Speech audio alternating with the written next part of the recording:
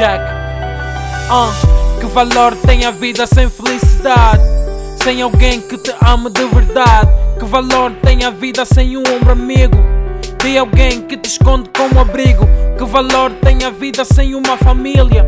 De pessoas que te querem bem na vida. Que valor, diz-me lá que valor. Obrigado a Deus, Muito obrigado pela proteção. todos os dias. Agradeço a ti em cada oração. Sempre que estiver prestes a cair, eu sei que tu vais me dar a mão. Venha tempestade, chuva, venha sol, não duvidarei do teu amor. Tu me fizeste vencedor. A mãe sempre me disse: filho, tu vais distante. Antes mesmo de crescer me sentia gigante. Eu nasci na real hood, GK, sempre no hustle, de olho no money. Eu não mudo de time, tô tipo Kobe Bryant. Rock boy desde os 12 e continuo em frente. Mr. CEO, eu sou o comandante. Young Mera Bamasai, ninguém nos abate. Agradeço os meus niggas, a minha família, pelo amor, suporte e pela energia. Pelas vezes que caí e me levantaram, mesmo causando-vos mágoas, nunca me abandonaram. O que seria de mim sem vocês aqui? Sem a vossa força para continuar a seguir. Desde a minha infância até a fase adulta, vocês têm sido os meus companheiros nessa luta. Que valor tem a vida sem felicidade? Sem alguém que te ame de verdade. Que valor tem a vida sem um ombro amigo? De alguém que te esconde com abrigo. Que valor tem a vida sem uma família?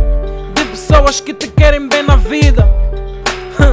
Que valor, diz-me lá que valor. Obrigado a Deus, pela proteção. Todos os dias. Agradeço a ti em cada oração. Sempre que estiver prestes a cair, eu sei que tu vais me dar a mão. Venha tempestade, chuva, venha sol, não duvidarei do teu amor. Tu me fizeste vencedor. Mágoas e decepções não me deixaram cair. Pelo contrário, me deram força para seguir. Deus do meu lado e ninguém vai me impedir. Forte e confiante, continuarei aqui. Obrigado a todos que acreditam em mim. A quem magoei, mil desculpas peço. Não sou perfeito e ninguém é nesse universo. Eu sou um simples humano, yo. Já perdi pessoas que nem tão mortas. A vida nos levou em diferentes rotas, mas com força divina continuo firme e ninguém me derruba, hater, tome notas. Rock boys, you know. Eu e os meus niggas estamos on the go. Zeis e Montes, what's up bro? Tamo juntos nessa nigga, let's go. Obrigado a Deus, pela proteção. Agradeço a ti em cada oração. Sempre que estiver prestes a cair, eu sei que tu vais me dar a mão. Venha tempestade, chuva, venha sol, não duvidarei do teu amor. Tu me fizeste vencedor. Obrigado, Dona Maria, por ter me mostrado as coisas que são realmente importantes.